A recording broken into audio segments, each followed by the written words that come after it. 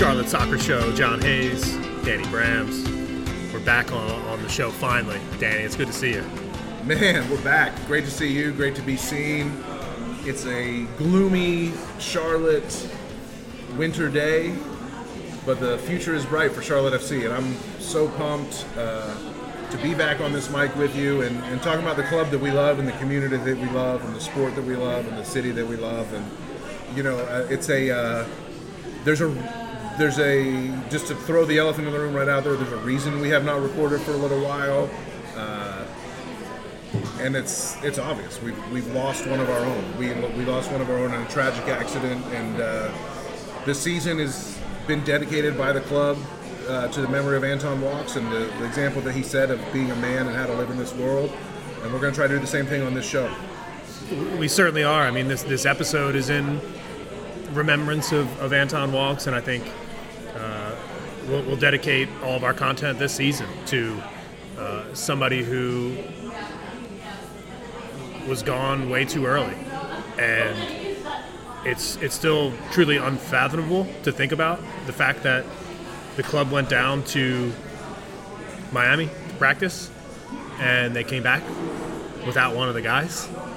I still have a hard time wrapping my mind around that and what it must have been like on that flight home for the players, knowing that somebody was left behind and would never join back up with the team.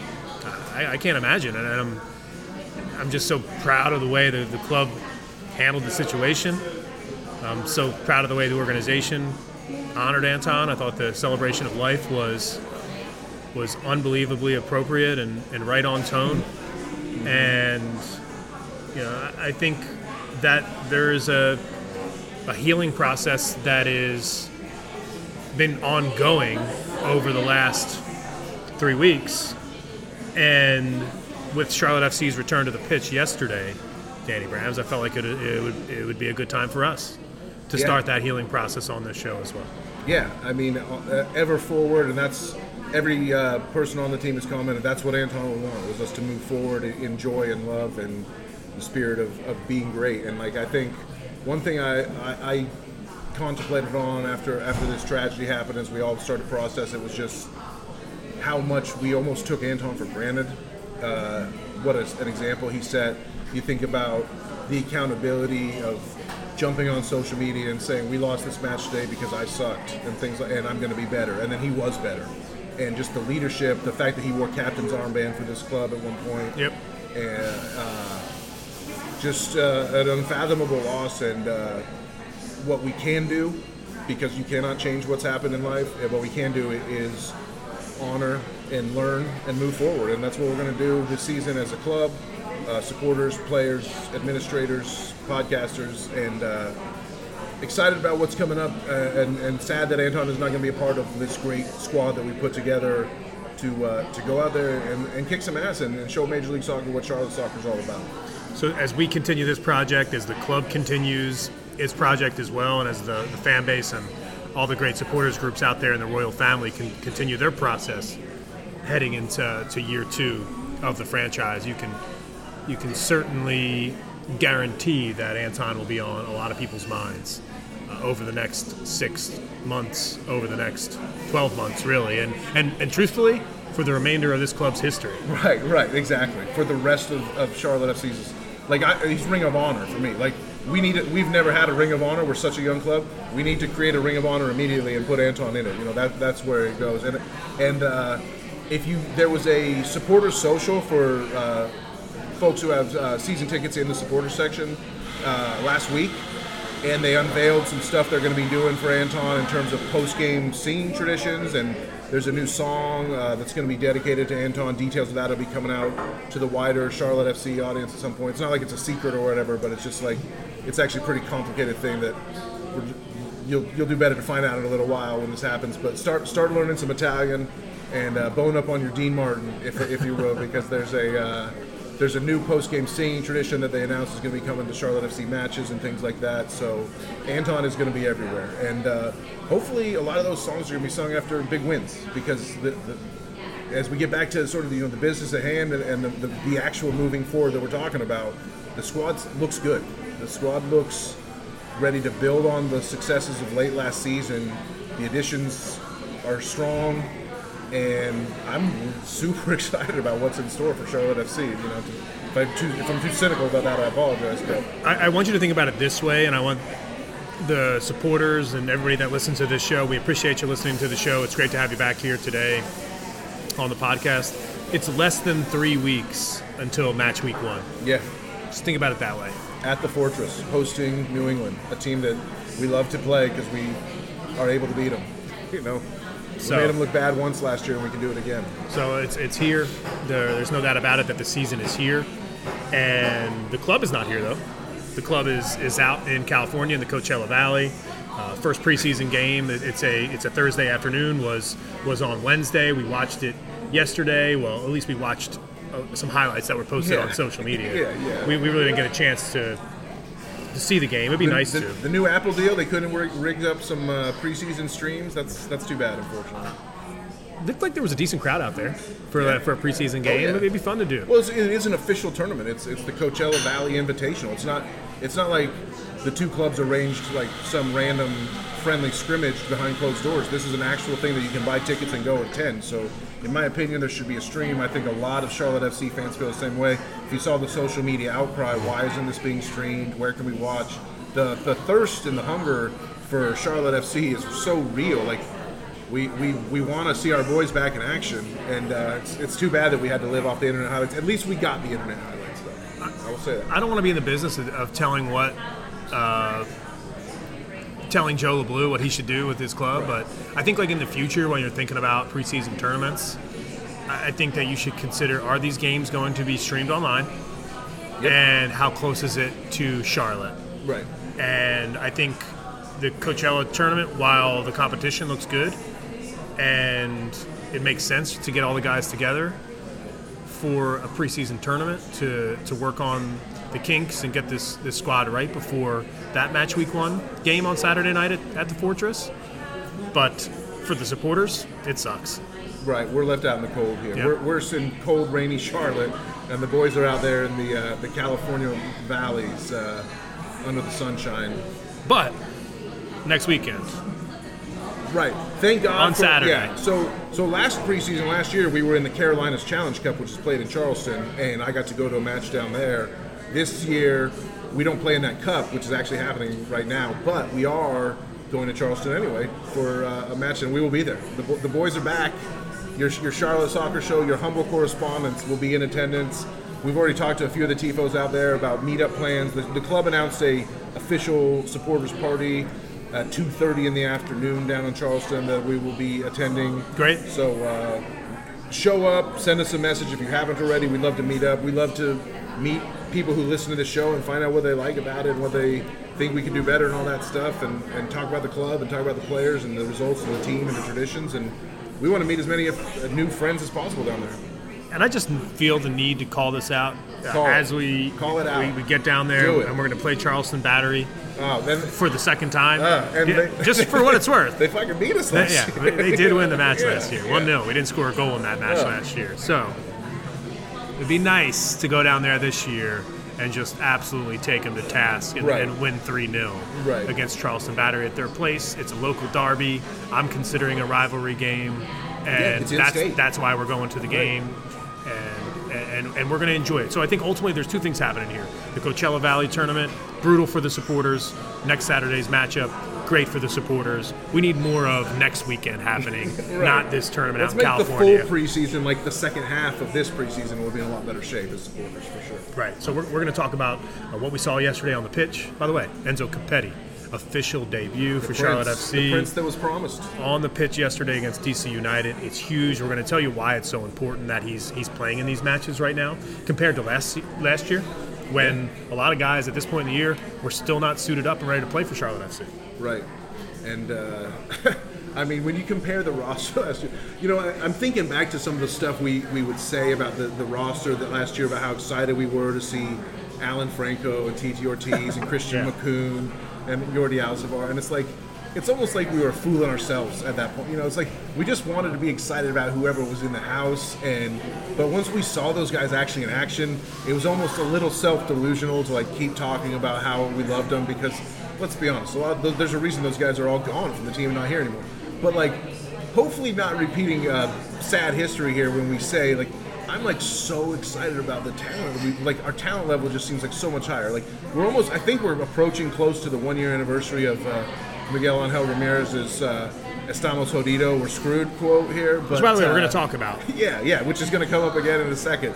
But there's no way anyone could, even if you were joking around, you couldn't say that now because the talent assemblage that we've got here for the Crown is just like, it's so much mightier than it was this time a year ago. And I feel like it's not just, I feel like last year we were kind of maybe, put lipstick on a pig a little bit, and I think we did a pretty good job of it. This year, we're just giving a little shine on an apple because it's shining enough on its own for sure. The "we're screwed" commentary. We're going to talk about that because Karol Swiderski's interview on MLS Season Pass on Apple Plus. What a package! It's out. The interview's there. It was one of the most revealing interviews I've seen thus far. It was done at MLS Media Days. There was one poignant question asked by Andrew Wiebe, MLSsoccer.com writer. He's a longtime head MLS senior writer for MLS. Covered his column every week. He does like a power rankings, sort of like top stories of the weekend column. It's a must read for sure. Maybe he is a big dork, but that's fine. Maybe ignorance is bliss. Right. Is nice sometimes because the balls on that guy to ask that question to Karol Swiderski in that interview. He was asking questions that no local reporter that's had a chance to sit down with Karol has ever had the balls to ask for sure. So I wish we had gotten that chance because we would have asked him. But I've got nothing but respect for that interview. We're going to talk about that. And I've got a special question based on exactly what you're talking about now. It's something that I've been thinking about. And you've heard me talk about the depth of this squad on the podcast before. Now let's do a little exercise. How many players on this squad would you put into a starting lineup? I think it's a pretty substantial number because if we take our set starting 11, let's say goalkeeper, obviously there's going to be a goalkeeper, so let's call him Cisniega for now. He played 75 minutes in the first friendly against DC. So we'll say Cisniega. I feel comfortable starting Cisniega even if Polina was healthy. I'm going to stop you there. You're going to give your goalkeeper, right? And I want the audience to think about it. And I'm going to get back to you. So I'm going to give you some time to think about it. Okay. I want the audience to think about it as well. Right. How many of these guys would you feel comfortable starting? It's a big number for me. On February 25th against New England Revolution, right? We talk about the undroppables, right? Yeah. We talk about players that you can't drop out of an 11. Well, when you have 16 or 17 undroppables, that is very interesting. So do yourself a favor. Go through this exercise. Think about it. How many players on this squad do you feel comfortable starting? We're going to answer your questions. Our tremendous friends of the show, thank you so much for dropping in again on Twitter @ForTheCrownBaby. You can find us there. What a crew. You're drinking what looks like to be a crisp beer. It's a daytime beer, yeah. We're here at People's Market, by the way. We forgot to mention that off the top. This is our second time recording at People's. We loved it so much the first time we had to come back. Great vibe in here. Just a lot of people out here doing some work. I see a lot of laptops posted up around. I see business lunches happening. I'm loving life. I'm drinking a Devil's Logic Grolsch. Nice. Classic. They had they said they had the Pilsner on tap, and I ordered the Pilsner, and they go, actually, we don't have the Pilsner, we got a Grolsch. And I was like, I'll take a Grolsch, why not? So, good daytime beer. Like I said, we're recording this on a gloomy Thursday. Crisp? Does it taste good? Oh, it's crisp. It's very crisp, for sure. Devil's Logic, I think, was like, a diamond in the rough for me this past year on our Discovery, our Tour de Charlotte, yeah. Our beer Tour de Charlotte. Yeah. And I thought Devil's Logic, we never did our Beers of the Season episode. The famous... the beers of the season was the beers we drank along the way. Exactly. All the beers were the beers of the season. That was the trick. But when I'm thinking about, we've done over 60 episodes of this podcast, a lot of those on location. Incredible, yeah. So it's really hard to pick out certain moments, but the beer at Devil's Logic is absolutely the phenomenal. nature of how we record and the brain fog increases as the episode goes along, for sure. But shout out, 60 episodes is wild, by the way. Milestones are arbitrary numbers, as a friend of mine likes to say, so it doesn't really matter. But thanks for anyone who's ridden with us from the very beginning or who just jumped on, because we'll probably do 60 more this year pretty easily. First big question for you is, you saw the guys on the pitch yesterday. You saw the result, 3-2, Charlotte FC against DC United. It was a comeback victory. Charlotte FC gave up the first goal. I am firmly in the camp of, I don't care if they lost 3-0. Right. I don't care if they won 10-0. These results don't matter. It's about other things. But specifically, I wanted to ask what your biggest takeaway was from just seeing the club on the pitch together for the first time this season. I don't care if we lost 3-0. However, I'm happy we won 3-2. A win is a win. I'll always take a W, for sure. Yeah. I mean, if we had lost, I would explain it away for real. But the biggest takeaway, I got one takeaway, to be honest. There's only one moment on the pitch, on the football-wise. Yeah. What are the real priorities are chemistry, fitness, and health, right? Yes. But if you're taking something on the pitch that actually mattered and might translate, because again, the goals we gave up were stupid. They're just like communication issues with the back line trying to press too high on a goal kick. The one moment that mattered was Karol Swiderski's free kick, because that's a situation that's going to happen in a real match. Is there's going to be a foul at the top of the box, someone's going to have to step up and put a foot on it, and Swiderski's ability to like curl the ball around a wall and stick it in the net. That's the only, like I said, that's the only thing that felt like a real soccer match, right? Is like something that could happen in the regular season. We gave up a goal off of a goal kick where like the DC keeper kicked it over our backline's heads, and Christian Benteke, the DC striker, who's got Premier League DNA, ran onto it and finished past Pablo. That's never going to happen in real life. When we get to the regular season, trust me, the back line's not going to have a goal kick go over their heads. That I have full confidence in that. It happens 3 minutes into your first preseason match friendly of the year. But like I keep saying, like a free kick, a foul at the top of the box, a big moment in a tie game at the time. It was 2-2 at that time. And Karol, who didn't play the first half, subbed in at halftime to play in the second half, steps up with that vicious left foot that we got flashes of last year, and we knew it's dangerous, but we didn't really see like super, bountiful amount of goals come from it. I think we're going to see even more, and that free kick really signified that to me. Love to see Karol connecting with the back of the net. That's what this is all about. He's a designated player for a reason, and team captain. He's, for me, if I had to choose somebody on the squad to wear the band, it's 100%. He mentioned it in the interview you said dropped earlier. Like he said at the end of the interview, yeah, last year was great. I got to be the captain, and I really enjoyed that. Yes. A lot of milestones happening for Karol Swiderski, and I don't think you send him to Apple headquarters to do all of that media work unless you already have a feeling that he's going to be your captain. Great call. So I would like to see it happen. Give Karol the armband. Let's see it happen. So I do agree with you that, on the field, the free kick takeaway, it just shows that his skill is there. Right. He's ready to go. We're 3 weeks away from the first match of the season, and he's ready to put on a top-class performance. Right. Here's my issue, though, with yesterday's match. Charlotte FC's been the first to concede in 5 of their last 7 matches. That's not good enough for me. I'm so sick of this team giving up goals in the first 5 minutes. That's true. I'm tired 100%, of it. Yeah. I'm just tired of it. Our first 5 to 15 range is pretty poor. I agree with that. So we need to lock that down. If I'm Christian Latanzio and I'm thinking about how do I improve this club and how do I drill these players to become a better unit together, you got to deal with that first 5 minutes.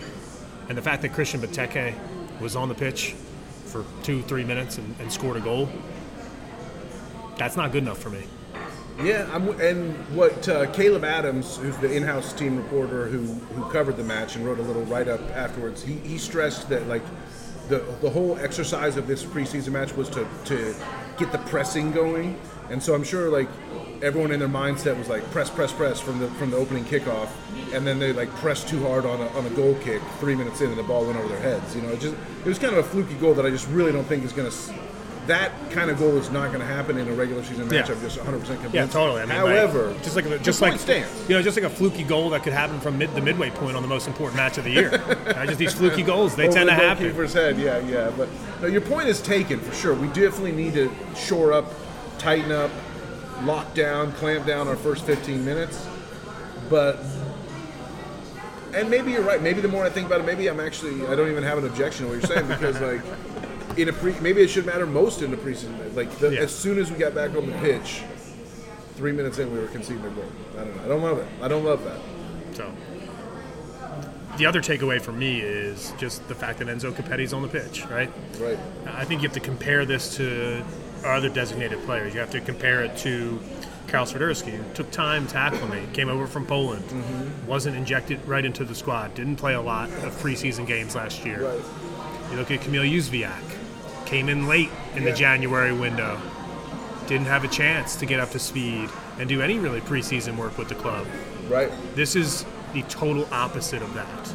Right? Enzo Capetti is signed, sealed, delivered. Right. He's yours, Danny Brams. He is mine. I will take him for sure. And it speaks a lot that he made it a point. He didn't have to go to the Anton Walk's Celebration of Life ceremony, but he had just gotten to town literally hours before it started. And you could have said, go to my hotel, chill, take a nap. I just took a long flight from Argentina. No. He's like, I want to be with my new teammates who are struggling in a moment of just intense pain and this absolutely freakish, horrible tragedy that befell these guys.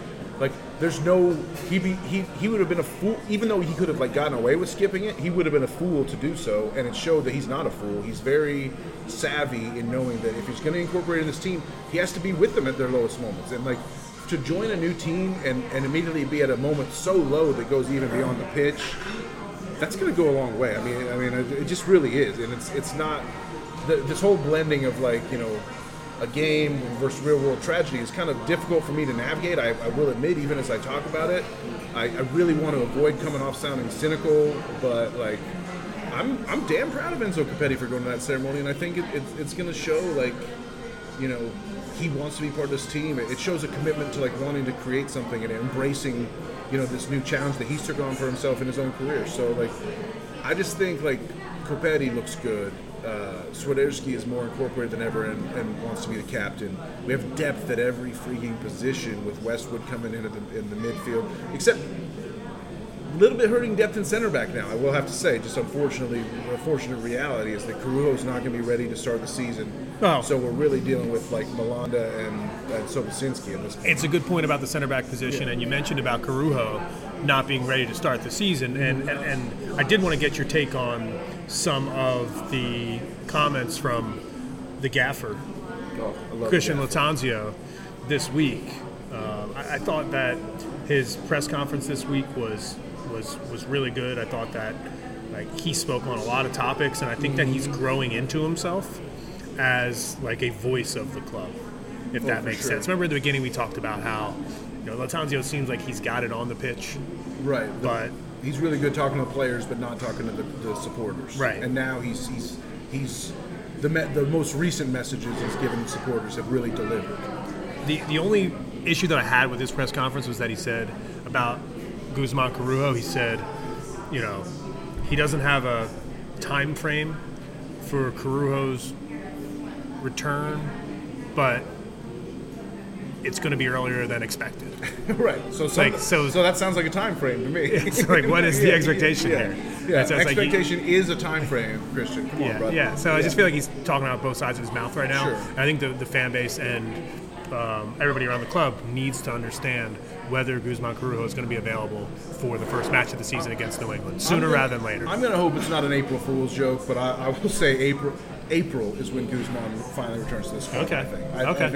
I think it's going to take that. Well, we start play on February 25th, and I think it's going to take that whole first month. I think he's going to miss that whole first month in late February and March, and he'll rejoin the club in April. That's going to be my prediction based on normal recovery from the injury he suffered, but knowing that he's a beast and that he's going to work a little bit harder, and with Lattanzio saying earlier than expected, early April. Who's our first match in April? I'm looking that up. Yeah, right while you now. look that up, there's a few other things that honestly I thought he said that was interesting, and it's at Toronto FC, at Salt Lake. Right. So 2 away matches to start April. We could use them in those 2 matches for sure. Yeah, we definitely use them against Toronto FC.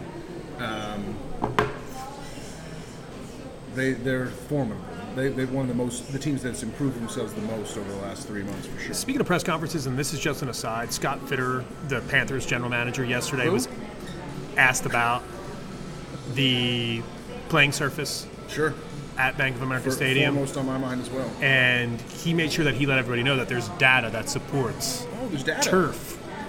We Actually, got some data. We got a little data in the house. Good job, Scott. You paid for a study that lied to you about the safety of artificial turf. Good job. so speaking of press conferences, I just had to get that off my chest. You can get data that says anything in this world. Trust me. I assure you, there's plenty of data in the other direction as well. So, a couple of the things that Lattanzio said in the press conference that I thought was interesting. Obviously, you mentioned Ashley Westwood. Haven't talked a lot about him today because he's still in England. Right. He's getting his visa sorted.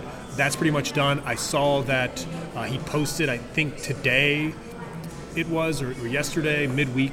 He was in a pickleball match with Ashley Barnes and a couple other guys. Just playing a little pickleball. And they posted that this is our last game. That's tough and on the ankles. And they've got to come out. Yeah. And they've got to come out for a U.S. tour this summer. So he's fit. He's having fun with his friends. It seems like the visa situation is sorted, and he'll be back here with the squad soon. Whether he gets out to California or not, I am not sure, but I do expect him to see him in Charleston. I definitely expect to see him in Charleston. I'd be concerned if he's not ready by Charleston. Yes. Let's say that. The other, So we can have him. another couple updates. Lattanzio says that Kalina, he is recovering from the back surgery, and he's moving along quite nicely. It might be a separate episode, or I don't know if you want to get into it right now, but like, Kalina, you're not supposed to lose your job to an injury, but I can certainly foresee a world. There's a universe that exists where Pablo locks down this job and just keeps it even after Kalina comes back. It's great to have depth at that position. There's going to be a ton of run of matches this year. It's going to be just fast and furious. So I expect them both to play. And even if Kalina comes back and Pablo's playing great, I think there'll still be matches that Kalina could get into, and we could see ourselves using both keepers. George Marks is the other one. I think a lot of people want to think and trick themselves into thinking this is an actual competition, but we watched what played out last season. Yeah. We saw this already. Yeah. Cisniega was the number 2. Right. It's going to take a lot for George Marks to think become so. the number 2 over somebody who's already established himself as that. Yeah. What do you value most in a goalkeeper? First off, we got all. Apologies, Jess Charman. All goalkeepers are crazy. She knows. I've joked with her about this before. Like, Yeah. goalkeeper. If you're a goalkeeper, you're a psychopath on one level, no matter what. That's what it takes to play the position. But like, so what is a manager really relying on? What do they really want when it comes to goalkeepers? Experience. And why is it so tough for like young goalkeepers to get insides? Not just for Charlotte, but for like soccer clubs around the world. Why do they all have 30-year-old goalkeepers? It's because experience, veteranship, like that's the kind of stuff that pays off in a goalkeeper. It's really, really tough for like a super young goalkeeper. There's only one Gianluigi Donnarumma, as a 21-year-old starting for one of the biggest clubs in the world. It doesn't happen, and I don't see it happening for George Marks. I know we've got some TFOs out there that are Marks high for sure. His ties to Clemson and being a Carolina kid, and just being such a great kid. He's a hard worker. He's really nice. He's a decent human being. Like, there's no reason not to love George Marks, but I agree with you. It's going to be really hard for him to beat out Pablo for the spot. The last quote that I just absolutely loved, by the way, this guy, and I'll give credit to the media for continuing to ask about him, but Adam Armour continues to be brought up in these press conferences. And to me, that's a sign. That's a sign that there's a diamond in the rough here, and people want to figure out, Once and future king. what's going to happen. Exactly. Yeah, exactly. Lattanzio says that they're monitoring his workload. Remember, coming off of a knee injury as well. And he sees Armour as more of an attacking player. He said that in the past. But specifically this week in the press conference, he talked about, quote, I think he has a special talent to score goals. Right. Doesn't sound like a left back. I think the narrative is starting to change about Adam Armour. I mean, here's what I'm saying, right? Is that I've identified this guy as one of Charlotte FC's best prospects, right? From day one. And all of a sudden, people are starting to notice him to the point where he's not just like a left back young project. He's becoming someone that wants to go forward, wants to contribute in the area, and make an impact in the final third. So whether it's a wing-back position, whether it's a central midfield position out on the wing, like I think ultimately what I'm trying to say here is that Adam Armour might be able to play midfield as well. Yeah, I think so. And we have depth. Like, what's easier? I think it'll be easier for him to crack the lineup as a left back. But I agree that his more natural position is left wing, if that makes sense. Because if you've got a bunch of left wings, unfortunately, that makes it harder for him, and we don't have any left backs. So that's why I'm like, well, why does he necessarily need to move from left back? But hear me out here. I've pushed against this for a very, very long time about the idea of three at the back. That Lattanzio won't play that way, that he's never shown his willingness to play that way. Bring it. I'm starting to think this conversation in my veins, man. I'm starting to think that this setup might be possible. I don't think it's not. Just so you know, it's not going to be possible on February 25th. They will come back. They will come out with four in the back on February 25th. But as the evolution of this season happens, right? As the team continues to grow, as players become healthy, I could see a situation where Adam Armour is playing left wing back. And there's three at the back with Guzman Carujo, with Malanda, and with Sobocinski. You're speaking my language. Sobocop. I love it. And one thing that could move us in that direction is if Sobo plays really well here for this first few weeks while we're still waiting for Guzman to come back, obviously. Because if he plays so well that it's tough to displace him from the lineup, they may have to think about it. I love it. Welcome to the dark side, welcome to the jungle. Three in the back. Let's go. I've been here for a while, you know. Like you only adopted the darkness. I was born in it, as far as that goes. I'm a big proponent of three in the back. I think it's a really nice attacking style. I always play a 3-5-1-2 in my FIFA formation on my ultimate team. Nice. Like I just like a three in the back because I think the guys cover for each other a little bit more. And if you have a bulldog like Kamil Yusufiak or just a all-around talent jack in the box like Adam Armour, or like even Shinyashiki will battle hard on the wing and get back and do. I don't see Shinyashiki as a wing back. You see him as a striker, I'm sure. Oh, I see him central. Yeah. Like UNCL for sure.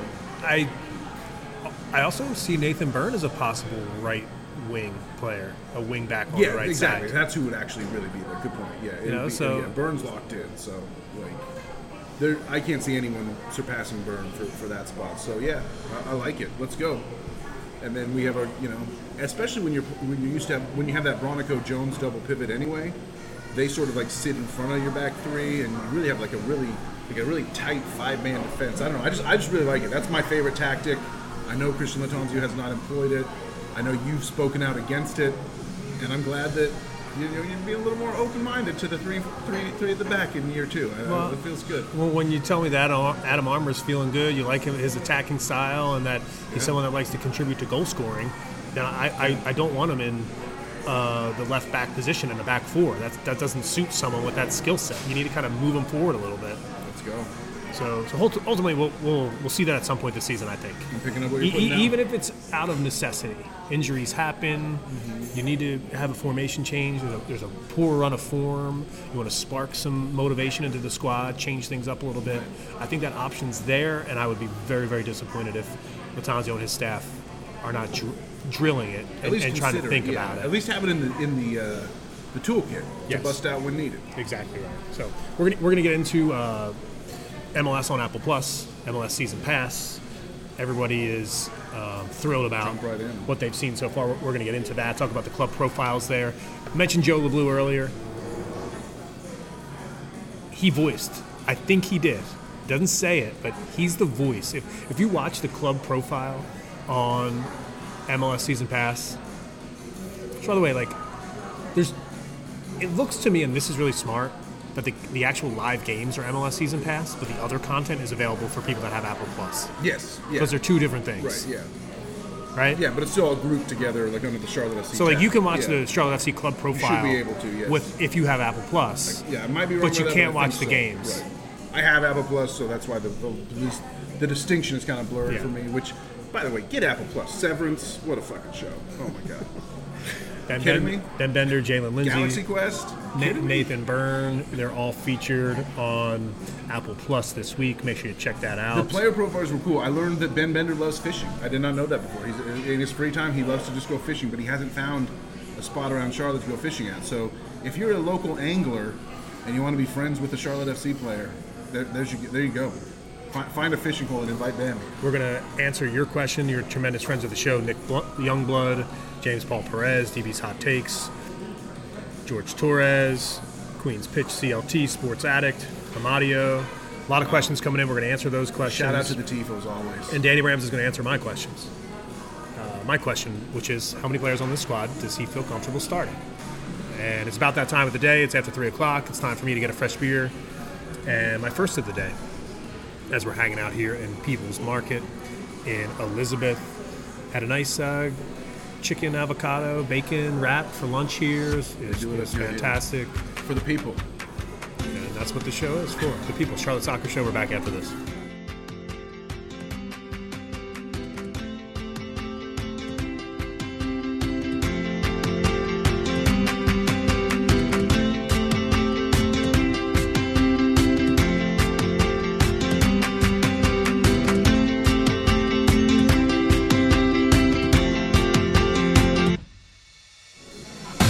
Charlotte Soccer Show. John Hayes, Danny Brams. Cheers to you, Danny. Cheers. Got myself a beer. Got the Kolsch. I just finished a Kolsch and now I'm drinking a Lightning Drop. One of the beers of the season. The Resident Culture Lightning Drops. Go for the no fuchs given. Stay for the Lightning Drops next time you're at Resident. So we're going to do some rapid fire questions in this segment. Thanks again to all of our tremendous friends of the show who show up always, just like they always show up to the Keep and fill the fortress. I've said this a million times, but we try to be the best podcast about Charlotte FC out there. When sometimes we succeed, we definitely, unquestionably, have the best listeners in the entire Charlotte FC scene. Yeah, not even close. Yeah, they just know soccer so well. Yeah, like it's almost like y'all make the show better. Yes, 100%, every single time. There's a couple things I need to get to quickly before we answer those questions. Number one is, I talked about the Karol Swiderski interview on Apple Plus. I really encourage everybody to go there and watch it. And I want to address one question that was asked. We talked about it, Danny Brams, in that first segment, about having the balls to ask that question. I just want to very clearly say that last year, during this entire process, right, when Miguel Angel Ramirez came out and said that publicly, there was a lot of people in the city who maybe were not as quite familiar with how soccer culture works in different areas of the world. And they took umbrage at Miguel saying that. They took it, a lot of people here took it personally. That as an insult. Yeah. That he was saying that his players were not good enough. But what did we tell you? How did we read that when it happened? I'm here to just simply say that what Karol said in that interview was that Miguel said that publicly, and then he went into the locker room and told the guys, hey, just so you know, I don't really feel that way about you guys. I'm saying that to put pressure on the owner to buy more players. And at the time, we said that was happening. Right. It was a clear transfer window tactic that happens all over the world. That happened all over the world for the last 30 days. Right. Did you see? Have you been paying attention to the transfer window? It was fucking crazy. Right. And a lot of times managers speak out about how they want to be backed by the owner, how the squad's not good enough. And that's exactly what Karol said, is that, hey, I'm trying to put... Miguel came back and told us the players, he's trying to put pressure on the owner. And you can question the effectiveness of that tactic, and you can have a debate about whether that is, gonna pay a move that pays off in 2023 soccer world. But what you can't do is be like, oh, our coach hates our own team. He's a mean coach. He's bad. Like that doesn't fly with me. Like, you got to understand what's actually happening. Yes. American sports culture might be a little different.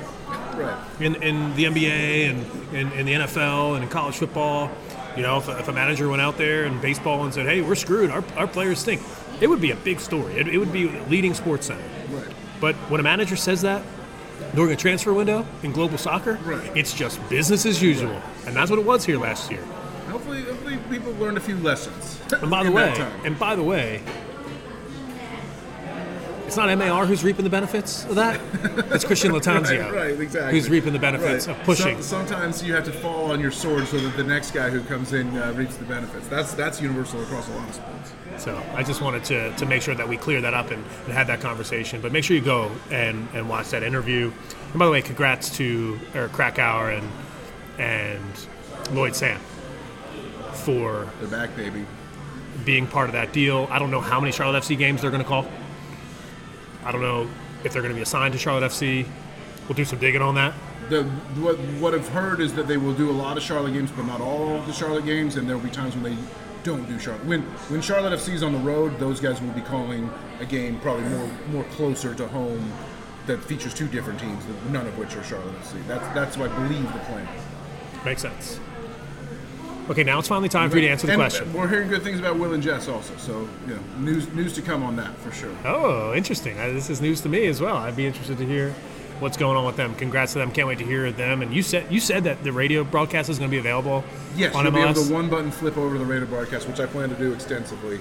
And the fact that it'll be automatically synced I had to do all these freaking gymnastics last year to try to sync up the WFNZ feed with the stream, so it's gonna be a lot better this year. One more thing, and then you're going to answer the question. I keep teasing this, but I have to say that when I logged into Apple yesterday, I'm an Apple Plus subscriber. I've been watching For All Mankind for the last 3 weeks or so, and I've just been waiting for the soccer content to pop, or the MLS content to pop, and then to see it pop this week. Season pass. It was really good looking. It was clean. It was fresh. It was well produced. It signified the type of company that Apple is. Yeah. Which is a great company that makes great products and has a lot of money to invest into this league, and it's the reason why they bought the product, right? Yeah, and I think they're going to have to pick up casual fans to really make money. Obviously, they're going to have to, but one thing I don't like is everyone's like, well, this whole package is turning off to the casual fan, and I'm actually kind of happy about that, because what this is Apple's gone all in on the hardcore fan, and they're hoping to convert more casuals into hardcores over the course of time, which I think is great, because this whole package caters to the MLS nut, which you and I both became last year. Yeah, following Charlotte FC. Yeah, I mean, I became that. You were already that. I mean, I was close. I was a seed. I was a seed. I became a nut. Let's put it that way. So it's just really clean. It looks great, and I don't necessarily think that Apple even is counting on making money with this project. I really don't. I think that this is, when you think about the bigger picture of sports media rights, and you've thought about streaming companies compared to cable companies, broadcast companies, and how things are slowly but surely changing, this acquisition, right? You've seen things like Thursday Night Football on Amazon, right? But things were still, you can still watch games on your antenna in your house if you wanted to when it comes to NFL, right? Another option would be NHL, right? You can watch all the NHL games on ESPN Plus if you want to, right? But they still have a broadcast deal with TNT. Right. There's a lot of games on cable. This is Apple's first foray for any streaming company, for an American sport, to say, we're kicking that door open. Yeah. And let's see if we can walk through it. Let's basically find out whether this works or not. Right. And I think if it does work for them, it's going to be a major shift across the landscape of this company. Because they got the most money. Once they figure out how to do it, watch out. Absolutely right. So, Danny Brams, you're looking at the roster. Yes. You're going to answer the question. Yes, hit me. The TFOS, I'm hoping that you all have the question as well, answered at this point in the show. And that is, on this roster, how many players would you feel comfortable starting in the 11? All right. I'm going to go down alphabetically. I'm just going to name the names. We'll add them up. All right. Affle, yes. Armour, yes. Bender, yes. Berchimas, the rookie, I'm going to say no. Bronico's undroppable. Byrne, yes. Copetti, undroppable. Carujo, once his knee heals, of course. Gaines, 100% should. Gaines is the one that I feel should be starting, but won't be, unfortunately. I love Mackenzie Gaines. He scored against DC. So you're up to 8? I'm up to 8. Haggart was taking corner kicks, by the way. Haggart was doing set pieces when he was in. I saw some highlights. Chris Haggart crushed it for the Independence and USL Championship last year. I would feel comfortable with him starting if he was the youngest player on the pitch. Let's put it that way. I'm going to add him as a 8. He's 9. Go ahead. Derek Jones, of course. Camille Yusufiak, the Bulldog, why not? 11. Kalina, yes. We're already up to 11. Yeah. And Lindsay, another one, should be playing more, but he's not. Melanda, of course. Marks, I would feel comfortable with him starting. Do we count him as number 15? This isn't. I'm not answering this question. Right. Marks, yes. Mello, yes. Mora, I'll jog my way to a yes on that. Reyna, not going to be there. Romero, I got to say no, despite the penalty drawn against Chelsea. Nuno Santos, of course. Shinya, of course. Pablo, of course. Sobocop, of course. Carroll, the King, of course. Vargas, why not? Are we up into the 20s? We're up in the 20s. We got Ashley Westwood, of course. That's 24 is the answer. 24 guys that I would at least feel comfortable seeing them in a starting lineup. That's crazy. Yeah. That's really crazy. Yeah. And there's 2 ways to think about this, right? Is that a good thing? Or is it a lot of players who are pretty good but not really great? It's a different thing than what we had last year, where this number probably would have been closer to like 12 or 13. So I'm going to say I think the number could have been 8. Yeah, exactly. You're right. Exactly. I think it could have been. Like I said, we were putting lipstick on the pig a little bit last year out of optimism and hope and belief. But yeah, like when you compare Ashley Westwood to Alan Franco, as much as I love the Blue Hornet, let's be real here. Over 20 players on this roster that Danny Brams is comfortable starting. That's really, really good for a long season. Hopefully the attitudes are right. 2 cup competitions, right? Mm-hmm. And just to add one more note about Karol Swiderski, King Karol. It wasn't at MLS Media Days, Danny Brams. It was a little bit before that, where Karol was talking about winning trophies. Yeah. He said in the Apple interview, of course I someday have dreams of going to play for a top club in Europe, but I'm not leaving until I win some trophies for Charlotte FC. And that was awesome to hear. There's enough depth on this squad to win a cup competition this year. There's enough depth on this squad. We're in a few cup competitions, so let's win one. To get into the playoffs. So it's very exciting. Okay, it's time for my favorite segment of the show. And we're going to go in order here from most recently received. Danny Brams, that means we start with Nick Youngblood, who says, what formation would you play with this team to get the most talent on the pitch at one time? I think to get the most talent on the pitch at one time is the 3-man back line, is the 3-5-1-2. I think that gets you a 3-5-1-2. But then basically you're kind of trading a winger for a center back there. If I feel like I can't in good conscience say 3-5-1-2 and then also advocate for Gaines. I want Gaines in, so I'm actually going to change my answer. Excuse me. I'm going to say it's to get the most talent on the field. It's actually probably a 4-1-2-3-1. I think that's actually what it is. It's the 4-1-2-3-1. It's, as much as I love the Brawny Jones double pivot, I think we have enough attacking talent that we could try to get away with just one of those guys playing in front of a back four, and that gets us Nuno Santos or Gaines or Shinshiki on the pitch with the attacking core. So I'm going to say a 4-1-2-3-1, which is an odd formation, but that's what I'm saying. No, I like that because basically you can, in that formation, get 4 attacking players on the pitch pretty easily. Exactly. And then you could potentially add a fifth. And we're deep in that position. Yeah, you could add a fifth in that position as well. Okay, next question comes in from JPP, James Paul Perez. He says, coming out of the January transfer window made me think the MLS does not have a lot of interleague loans. Why? Because it's just bad business with the way MLS works. I think you're just better off to either sell that player to the new club for general allocation money, GAM and TAM and all that, or you're more likely trying to sell that player to the Belgian league or like some European league to make a little bit of skrill. I just don't think loans inside MLS just don't work with the way the roster rules are constructed. I agree. Totally agree. DB's hot takes. He comes in. What positions would you like to see improvement with? Left back. Jog and Joe, we love you. We'd love you even more as a commentator on the pregame show. At George T. Photovid, George Torres, I hope I'm pronouncing your name right, George. He says, I'll try again, LOL. Maybe we didn't answer his question last time. That's my bad. What's ceiling and what's the floor for the season? Ceiling, I remember answering something similar to this, but... Yeah, I think you said ceiling is Supporters' Shield. Right? Yes. Yeah, I think the goal should be Supporters' Shield. Floor is just miss the playoffs again like we did last year. I don't think there's enough bad teams, including DC, Montreal especially, is looking to be really bad. New York City FC is looking to be pretty bad. So I think we're pretty safe from wooden spoon contention. I think just missing the playoffs would be the floor, and it would be tragic. Queen's Pitch, CLT, the ladies write in. What excites you guys most about the upcoming season after, quote, hearing about the preseason games? That's it. Well done, ladies.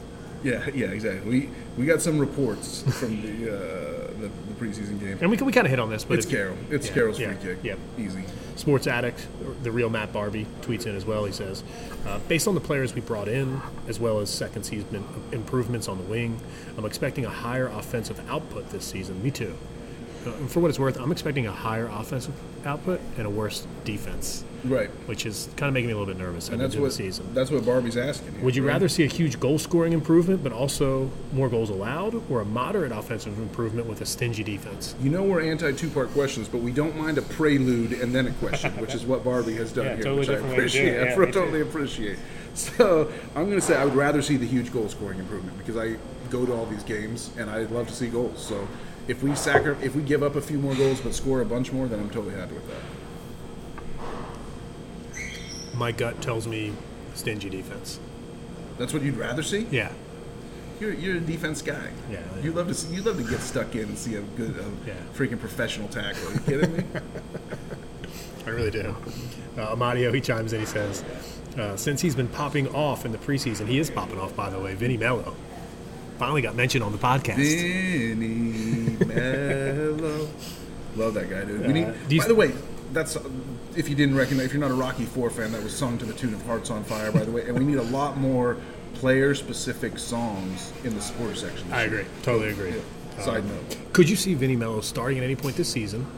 Obviously, it's tough up top. There's Karol, Enzo, Shinya, Artie in queue to get into the lineup there. He's played a bit as an inside forward at an international. How do you say International. Thank you, Danny Brams. Him on the right and Vargas on the left would be a problem. I'm going to introduce you, Amadio, my man, to the U.S. Open Cup.